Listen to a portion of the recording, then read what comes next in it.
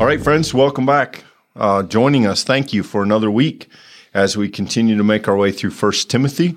We are in the 4th chapter, picking up today in verse 6 here, as Paul continues to give instruction to Timothy. So let me read a little bit of this, and then we will have some conversation about it.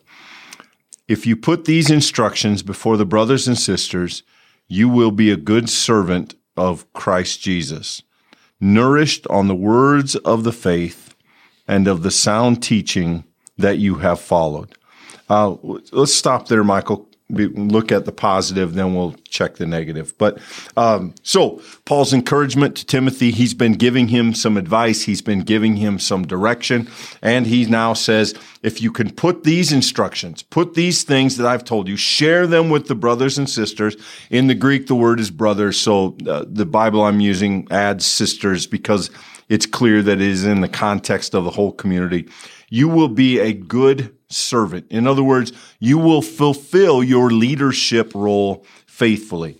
You will be a good servant of Christ, nourished on the words of the faith and the sound teaching that you have followed. I think this is a really great phrase, Michael. The idea that we're nourished in our faith, both by the words of faith, which we might say would be scripture or the words of mentors, and the sound teaching that sort of we stand in line with people who have tried to understand the faith and pass it down to us, and that both of these aspects make it more likely for us to be good servants. In other words, both of these set for us a pathway toward being faithful. Yeah, I think that this is incredibly helpful in beginning to put some context here into what we've seen before. To make that point here, I just want to bring up and show you from what we had just yesterday. This moment here where we were talking about that hypocrisy of liars, those whose consciences are seared with a hot iron. That this is an example of those false teachers, those people who have it the wrong way. And today, as we turn our attention now to the positive example, what it means to be a good minister, someone who is not caught up in hypocrisy, whose conscience is actually sound, that this is the person who is going to share these words with the people of faith. Clint, notice how communal that is, how transparent that is, how open this is. While this letter is clearly being written to Timothy, it is explicit here in this section that this should be shared with the entire body that is gathered. That good leadership looks like passing along the kind of training that has come. In our own tradition, the Presbyterian tradition, pastors have gone by lots of names over the course of the years. One of the ones that has been suggested in recent times has been teaching elder. And I find that a helpful term. I think it fits in a context like this where the role of the leader of a community of faith is to teach and equip every member of that community in faith so that they too can grow in faith and discipleship. And I think that is a simple kind of truth, but embodied in words like this, that fundamentally sound teaching is not just to be received by church leadership, but to be passed on to the whole body, because fundamentally that's how a healthy and strong church community will grow, is that being handed from one generation to the next. Yeah, I think Paul does us a real service here in the idea that we not only have the words of faith, we not only inherit teaching, but it takes teaching to follow it. Sound teaching. There is all kinds of unsound teaching. There is unsound teaching from the words of faith. But in combination, those two work together to help us serve Jesus Christ in a faithful way, that we are nourished on them. We get sustenance. We grow from the words of faith and the sound teaching regarding that you have followed. That would be the other part, to follow.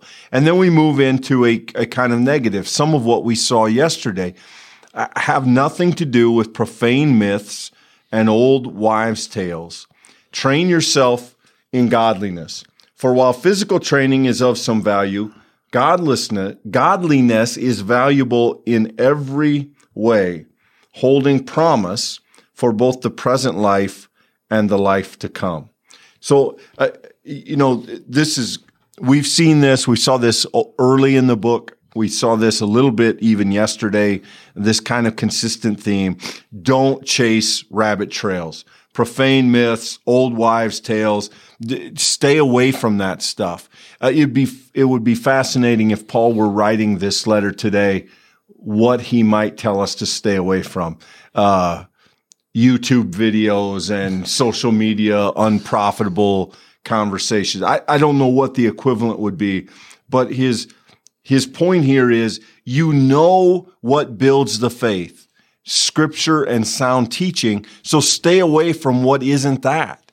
Stay away from those things that take you the wrong direction and train yourself. The word train, it brings to mind the idea of repetition, of consistency, of discipline. If you've ever applied yourself to an exercise program, a diet program, you know that those are the three keys. You have to do it regularly. It has to be consistent. You have to have discipline, and it has to be work. It has to be effective. And so Paul says, train yourself in godliness. And the church in Ephesus is well acquainted with kind of physical games and activities that happens there.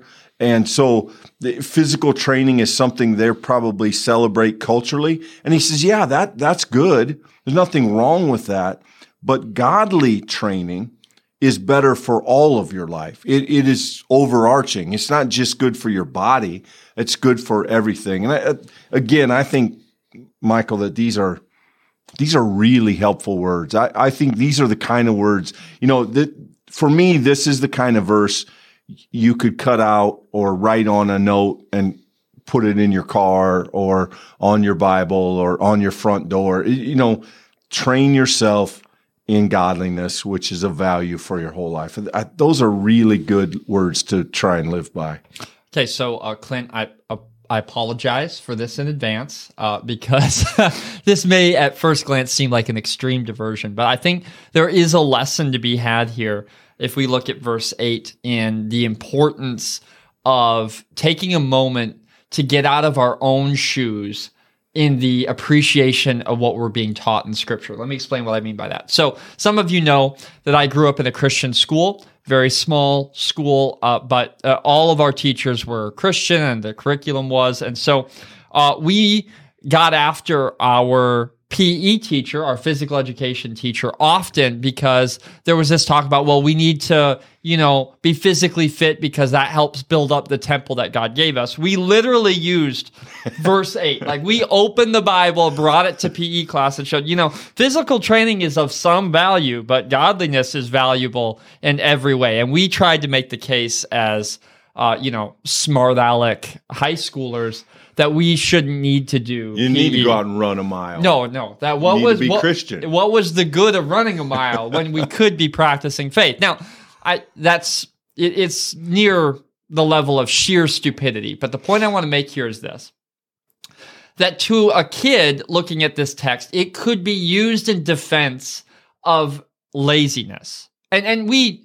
We're joking, but there was a sense in which I think that was our ability at that stage in our life to actually interpret and understand Scripture.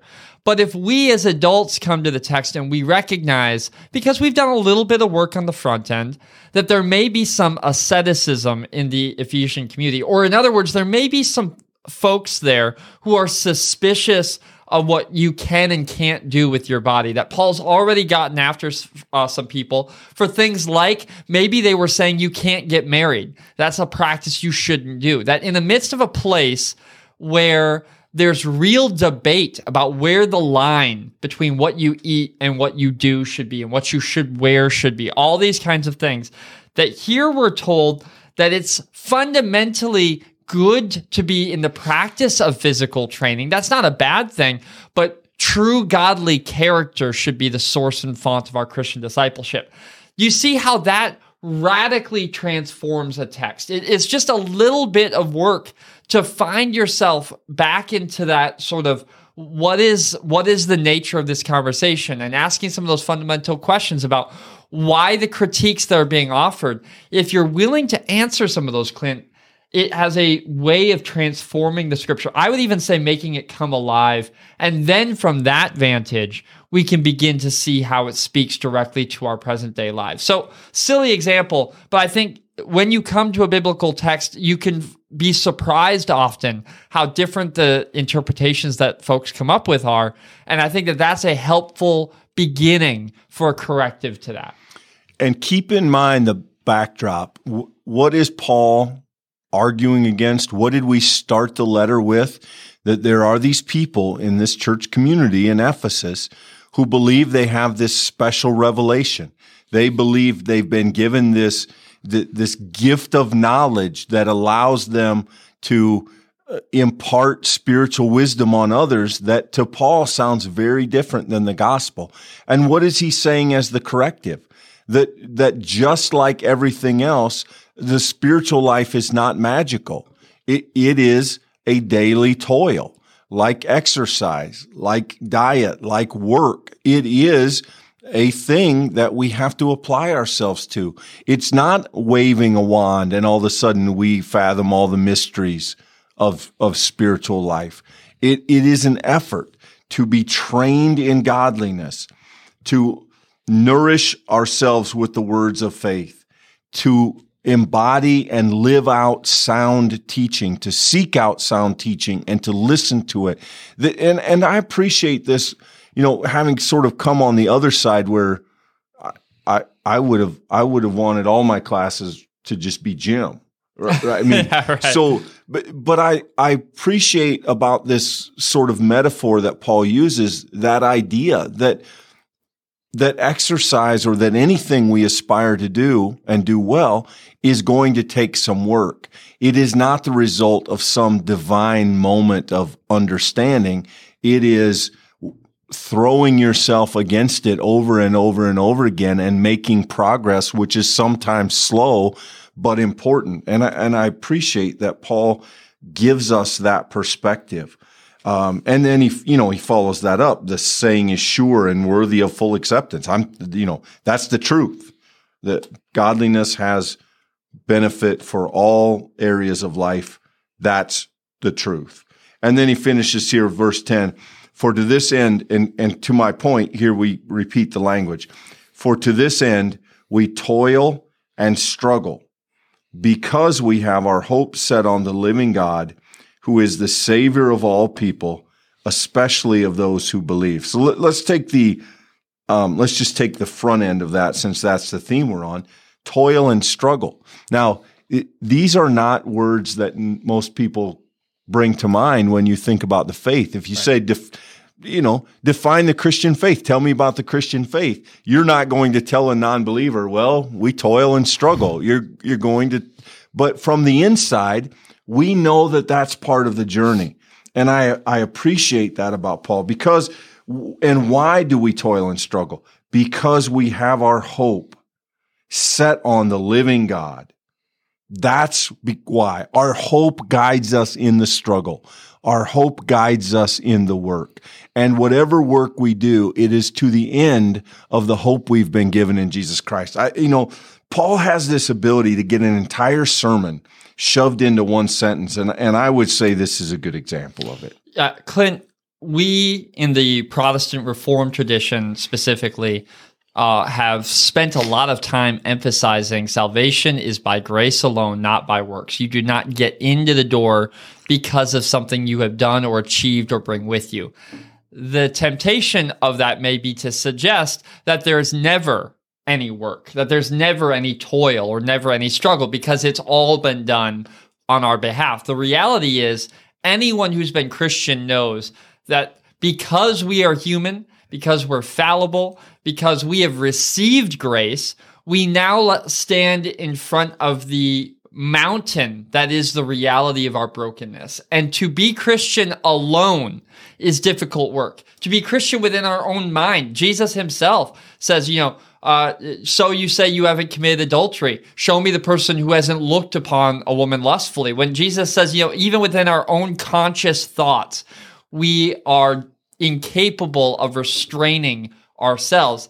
Well, all the same, even more so. That's true in Christian community. When you start adding other people into the mix with different understandings and life experiences and interpretations, and it requires patience and diligence and generosity and, all of these sort of spiritual gifts that are required for living as one body in Christ. It is therefore unnecessary. I mean, there's no other way to live out the faith than to do so in the midst of struggle, because we are going to struggle with ourselves. We're going to struggle with others. And that's not a sign of godlessness. That's a sign of faithfulness. That's a sign of us taking the good news seriously and desiring wholeheartedly to become disciples whose character matches our belief. And that, for anyone who has set themselves to the task, they know is a very brutally difficult process, but it's a beautiful process. It's not one where we achieve salvation or sanctification to our own ends, but rather it's a process by which we, by taking a step of faith every day, find God's strength and mercy to be sufficient. And if we can remember that today, and then we can put our faith and hope in the God who continues to carry us into tomorrow, that is the fulfillment of the faith that we see proclaimed here. Yeah, and again, at the end of that, the goal in that is godliness. That is ultimately what we're pursuing, and what we struggle with is to embody a Christ-likeness in our life. And the thing that gets us there is God's word and sound teaching. Just want to say, Michael, a word about this last part of this passage. This is one of those verses that has kind of led to a lot of head scratching. Nobody knows exactly what to make of this. Paul says a few things that are sort of like this in other places, but by and large, this is a kind of lone voice, and some have not known exactly what to make of it. So this line, who is the living God, who is the Savior of all people, especially of those who believe. Now, nobody's exactly sure what to do with that, and I don't know that we have any answers. Just want to point out that it is there, that it has caused some discussion. If you were with us in our Romans study, you know how much emphasis Paul put on belief, but you also know how much emphasis Paul put on the work of Christ on our behalf, and how those two things work in relation to one another is a question that continues to generate discussion in the community of faith. And so here, there is a very interesting verse that is sort of out of step with where we have generally been. And again, we've told you many, many times, be very, very careful taking one part of one verse and running with it as a theology.